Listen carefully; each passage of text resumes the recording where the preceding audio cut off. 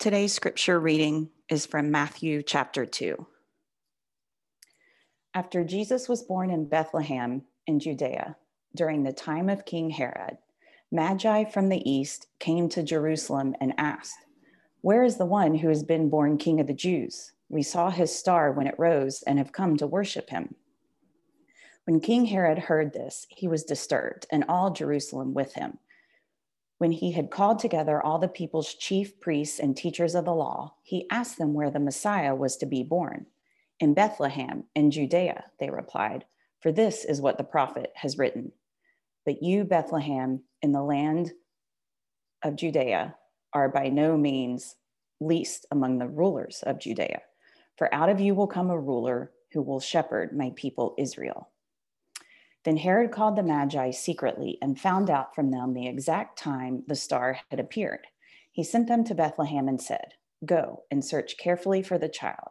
As soon as you find him, report to me so that I too may go and worship him." After they had heard the king, they went on their way, and the star they had seen when it rose went ahead of them until it stopped over the place where the child was. When they saw the star, they were overjoyed. On coming to the house, they saw the child with his mother Mary, and they bowed down and worshiped him. Then they opened their treasures and presented him with gifts of gold, frankincense, and myrrh. And having been warned in a dream not to go back to Herod, they returned to their country by another route. This is the word of the Lord. Thanks be to God. Thank you, Krista Lou. Thank you for everybody that has contributed to this service this morning. We want to wish you a very Merry Christmas. And I do want to give a little bit of a warning. Our computer connection up here, internet connection up here is a little bit spotty. So we may just go to audio if I'm lagging too much. But let's jump right into the text. Let's just jump right into the scripture. As you can see here in verse 1, this account actually takes place after the birth of Jesus. And when it says after, what it means is not minutes after, not even days after, like we had seen with the story of Simeon on Christmas Eve. But this story takes place 24 months after the nativity scene. And what that means for us is that the Jesus that we're dealing with here is no longer in swaddling clothes, but he is perhaps standing at his mother's knee. And what we learn about that, what we learn about the days that follow the incarnation is that on the one hand, the world looks relatively the same. Despite the certainty of Jesus's birth, despite the magnitude of Jesus's birth, there are still deserts to cross. There are still dictators to contend with. And as you and I know very well, death is always around the corner. But on the other hand, you have this kid, this cosmic king who has been born to a nobody, you might say, in a town that is nowhere special. But he is like a cosmic magnet, that he is drawing people from far and wide to himself in order that they might know the living and true God and that they might join him in the restoration of the world. Now, it's really common to hear when people talk about their faith, that they talk about their faith journey or they talk about their spiritual journey. But what this passage shows us is that, at least for these three magi, they're not so much on a journey as they are on a quest. And, you know, Tolkien writes a little bit about the difference between being on a journey and being on a quest. And I think that might set us up fairly well this morning. You know, for Tolkien, a journey was a kind of adventure that you go on because you want to go. It's a kind of there and back again, and you come back and life goes on as it always has. But a quest is altogether different. A quest is one where you go because you have to go. A quest is one where you go because if you don't go, the fate of the world will be changed. And you know that if you go on a quest, that life will never be the same. Whether you survive it or not, when you return, you will be forever changed. And that's what we have here. And so as we look into 2021, as we come through a year in which hopefully we've been changed. We've been affected. As we look to 2021, maybe we think about our lives in New York, our lives with one another, and our relationship with God more like a spiritual quest. And so this passage can give us four things, I think, four elements of that quest that I think we could learn from. So let's do that. And so that not just in this week of Christmas and Christmastide, but all throughout the year, we'll be able to really know what Christmas means, and that is that God is with us. So here are the four elements. Let's look at the star. Let's look at the scripture. Let's look at the child. And let's look at the change. 4, the star that leads to the scriptures that point us to the child, and the child that brings about tremendous change. So first, the star. Can't get away from the star in the story, and we shouldn't. For it's the star that actually compels these three ancient Near Eastern scholars, these three cultural outsiders, they're called the Magi, to leave their house and their home and to embark out on to this quest. And they've traveled a great distance. They've come to Jerusalem. And when they get to Jerusalem, they make two statements. And these two statements cause everybody in the town to get nervous, and they cause Herod to get nervous as well. And they are found there in verse 2. The first is that they say that they're looking for the one who was born King of the Jews. Now, Herod was a Roman prefect, but this statement would have made him very uncomfortable. It would have put him in a very uncomfortable position. And in order to understand that, we need to understand a little bit more about who Herod is. You know, Herod was called Herod the Great. And he was called Herod the Great because he was a person of tremendous vision and great ambition. And when I say he was a person of great vision, you know, history says that he was a person that could see a region, survey a region, and see what needed to be done. He was, in effect, you know, a great city planner. He was an architect. He built the port city of Caesarea, which in that time was thought to be one of the wonders of the world. So he was a man of great vision, but he was also a man of tremendous ambition. And the legend or the story is, history says that if you stood in his way, then he simply stamped you out. And he was known to have done that not only to his political rivals, but he was known to do that to his very own family. So Herod was known as Herod the Great because of vision, because of ambition. You know, he could go all throughout the region and point at projects and say, that's mine, and that's mine, and that's mine, and so on and so forth. And so because of those two things, his vision, his ambition, he also wasn't afraid, you might say, he wasn't afraid to join the people that he couldn't defeat.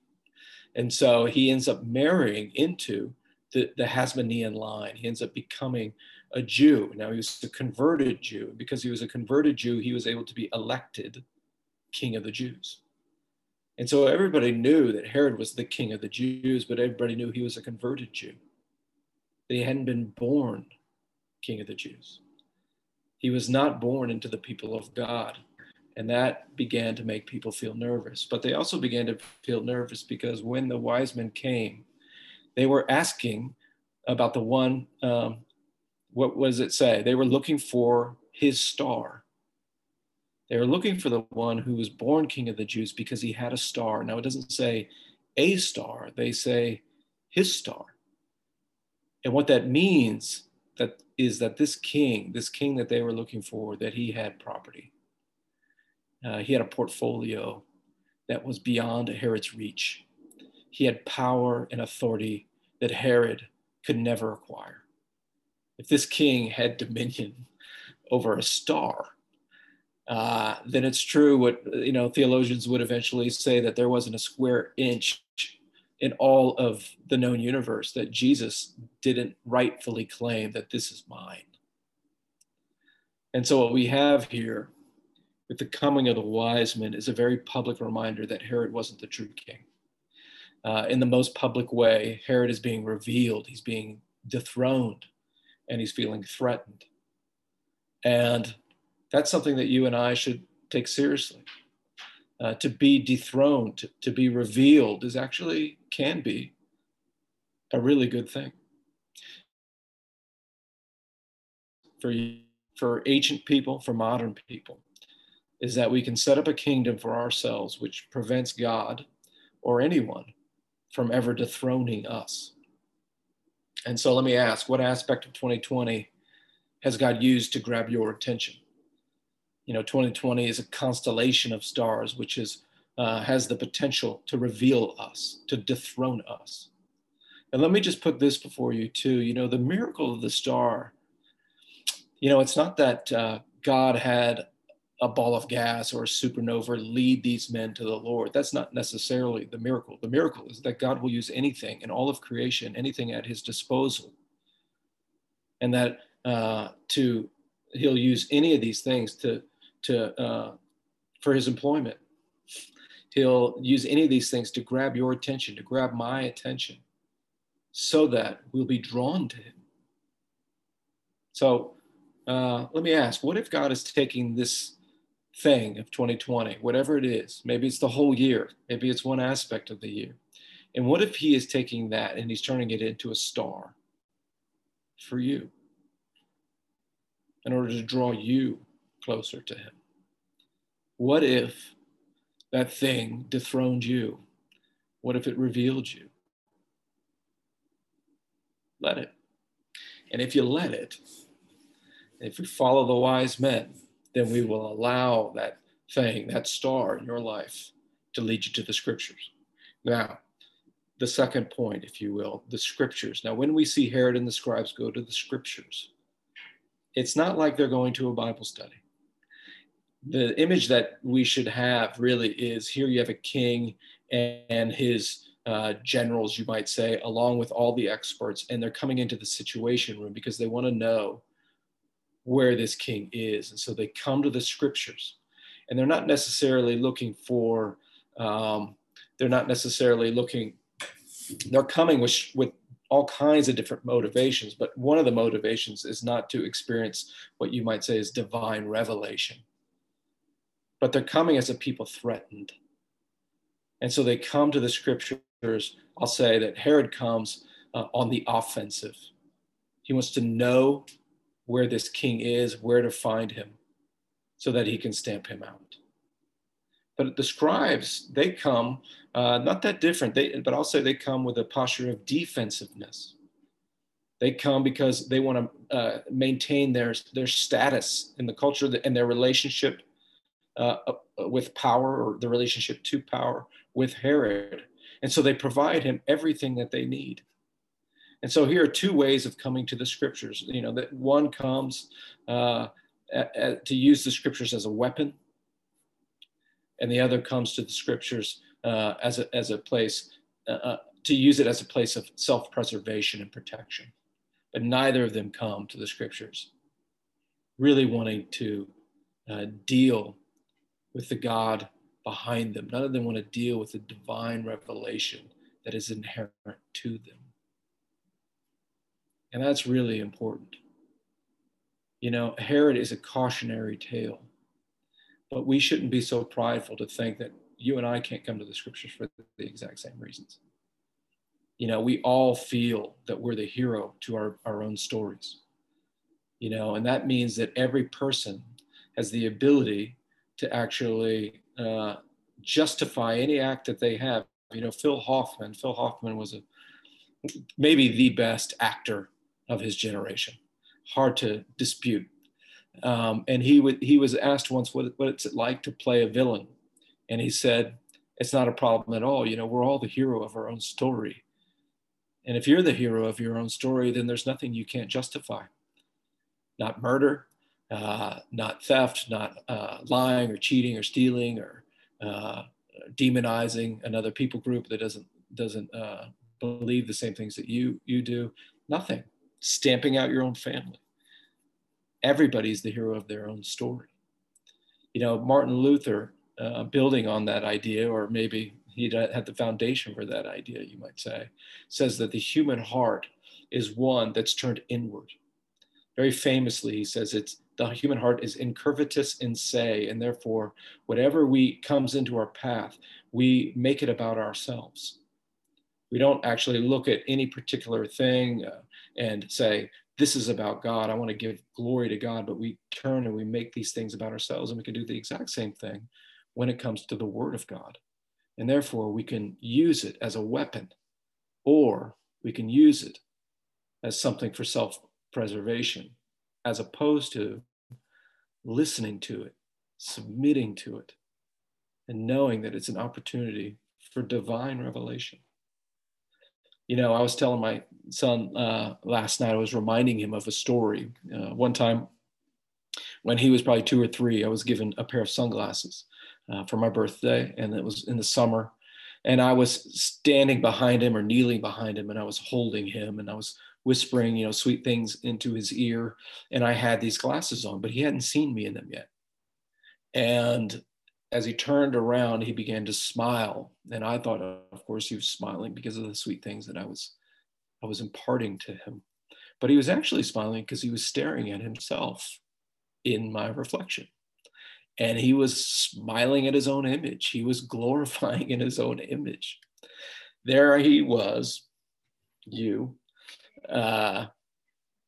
being held by his creator, being told beautiful things that would make any son's heart grow in confidence and warmth. And yet, the human condition is that we tend to see ourselves and to glorify and celebrate in our own selves rather than our Heavenly Father. Of course, it's a pretty obvious illustration. So Herod's life and experience didn't allow him to come into contact with some words of God. They didn't come in to allow him to come into contact with the story of redemption that's at the heart of the scriptures. He wasn't able to trust the author of that story. And of course, admittedly, that takes time. You know, fathers and sons have a hard time trusting each other as well. You know, one of my favorite films used to be, I'm not sure if it's aged super well, to be honest with you, but at its time, it was pretty progressive, and it was called Guess Who's Coming to Dinner. And there's a scene between Sidney Poitier and his father, and it's a generational conflict. It's a father-son conflict. And Poitier, who's very progressive, he says, you know, you don't own me, Dad. You don't know who I am. You don't know what I think. You don't know what I feel. And if I tried to explain it to you for the rest of my life, you'll never understand. And every son feels that way about their father, and every daughter feels that way about their mother, I'm sure. And every human being feels that way about God, but the scriptures say that it's not true. The scriptures say that God knows us to the very bottom of our being, knows every inch of our heart because it's his. Jesus says, that's mine. I created you, and that's why I've come for you. And so the God of the Bible is not the Father. Or excuse me, the author of the author of the Bible, God, is the Father that actually knows you to the bottom of your soul, has given you exactly what you need. And he doesn't make life worse. He makes life better, even though it isn't always easier. So here's the thing that is interesting to me too. Here you have the irreligious people, Herod, and here you have the religious people, the scribes, and both of them are circling around this piece of text. Both of them have real motivations, you might say, to find out who this king is, but nobody moves outside their kingdom. Nobody leaves the castle, except for the seekers, except for these magi, these 3 wise ancient Near Eastern scholars who are not followers of biblical religion, but they've been compelled forward. And the Spirit of God is at work in them and draws them further on. That's an interesting thing for us to see. As religious people or as irreligious people, are we truly seeking? Are we truly walking by faith? Because if we do, we'll always be moving forward. We'll always be thrust into greater and greater degrees of maybe uncertainty, adventure. And yet, there will always be a sense of a great peace about where we're doing because you'll be in the will of God. So both the religious and the irreligious people come to the Bible in order to master it, but in their pursuit of the truth, it's the Magi who are allowing the scriptures to master them. And so that's a good thing for us to consider this year. Are we the type? That's not the right way to say it. Are we going to allow the author of the scriptures to master us? We're going to allow the scriptures to master us this year, or are we going to attempt to master them and be stuck in our castle? So in listening to the scriptures, they're compelled forward, they're compelled by the Spirit, and they come to the child. And so having left the palace of Herod, they continue on. And once again, they're met by the star, and that leads them straight to Jesus, that leads them straight to his family, and that leads them straight into worship. And you notice the movement here that, the Spirit is all over this passage. It's the unmentioned character here. They weren't, of course, being called by the star. They were being called by the one who owns the star. And what that means is that when they saw Jesus, in the depth of their being, they saw the one that was calling them. When they saw Jesus at his mother's knee, they knew in the depth of their being that he was the one that was calling them. Now, that may sound strange to you. That may sound like I'm imposing this on the text, but I don't think so. Because the rest of the scripture, the rest of the New Testament is lifting up that very same idea. The New Testament message is that the Spirit of Christ works in the hearts and minds of people to draw, to guide, to move forward. In Hebrews 11, it says that Moses endured suffering because of the Spirit of Christ. That's in Hebrews 11. In 1 Peter says that all of the prophets, all of the great men and women of biblical history, they were listening intently, waiting to know when the Messiah was going to come, and they were waiting and listening to the Spirit of Christ. So all the Old Testament authors were listening to the Spirit of Christ.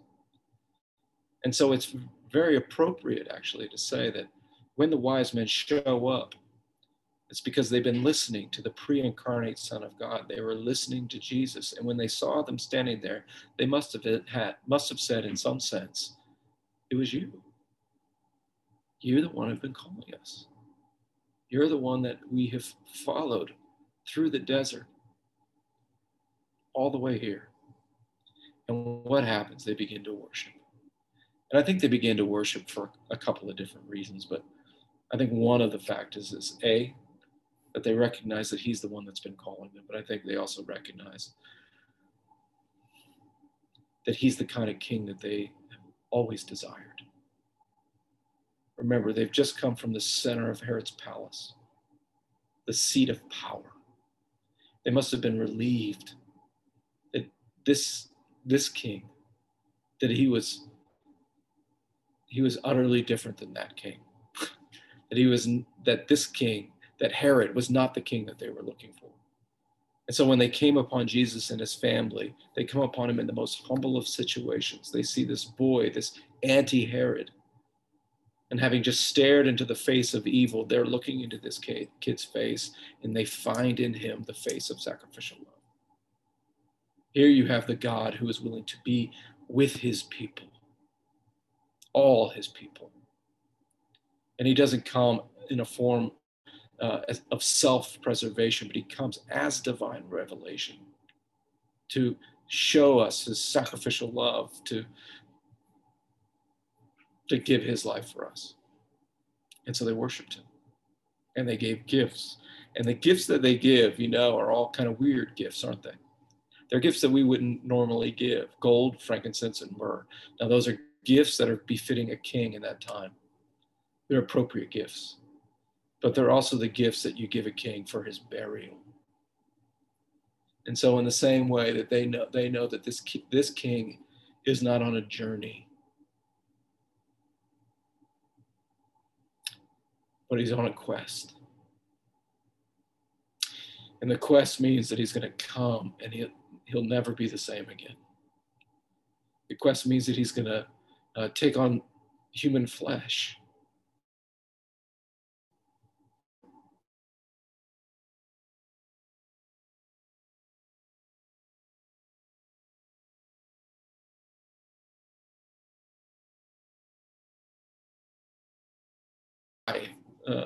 A martyr's death. He's going to die an unjust death so that you and I can be reconciled to God. God the Father sends God the Son, and God the Spirit draws everyone, draws all people from all over the world to recognize this divine revelation. And so he's on a quest, and he comes on this quest, and he loses things. He loses friends. He loses comfort. But he takes on a human body, and it's a human body that he'll always have, even now. And so it's a quest that he's on. And he invites you and I to it as well. See, they knew somehow that this bold and humble king, this God who responds in person, was just simply was going to go all the way. And so you and I can see the sacrificial nature, and they saw the sacrificial nature of God. And they turned to this God rather than the God of this world, who's embodied in Herod. And what I really appreciate there in verse 9 is that it says that they, instead of going back to Herod as they were commanded, that they decided to go another route. But my favorite translation says that they decided to go home, that when they decided to go home, they went home another way. And so not only did they return upon a different road, but what's implied there is that they returned home as different people.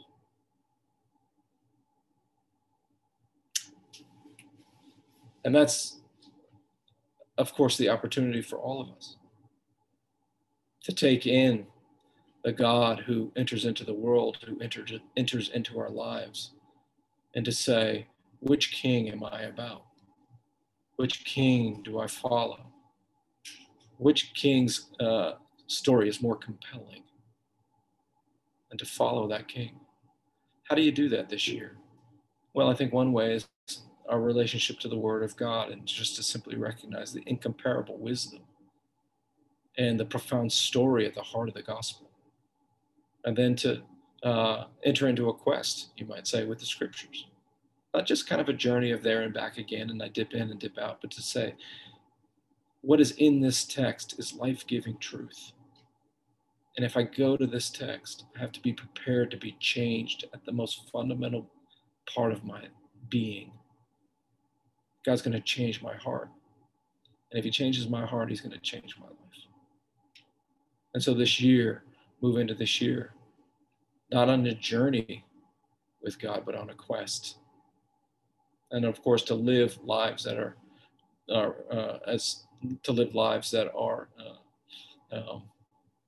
that look more and more like people who are about the restoration and the reconciliation of the kingdom of God.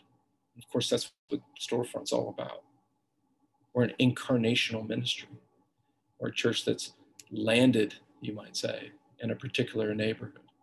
And my prayer is that when people come and they experience the community, this community here, that they will have similar experiences that the Magi had. Not that they'll come and worship us, no, not at all. But they'll come and they'll say, this community is different. They love across difference. They're not on the offensive and they're not defensive. But they're just present with people who are suffering. So 2021, here we go. Let's pray that the Lord would be with us. Join me. Heavenly Father, thank you for your word. I thank you for Christmas. And Lord, would you make this more and more real to us so that we might be a Christmas people, that we might live incarnationally in foreign lands and places that are uncomfortable for us. Because this is the way. This is the way. I thank you, Lord, for living that way and for being that way. We thank you, Lord, for your great love. We pray this in Jesus' name.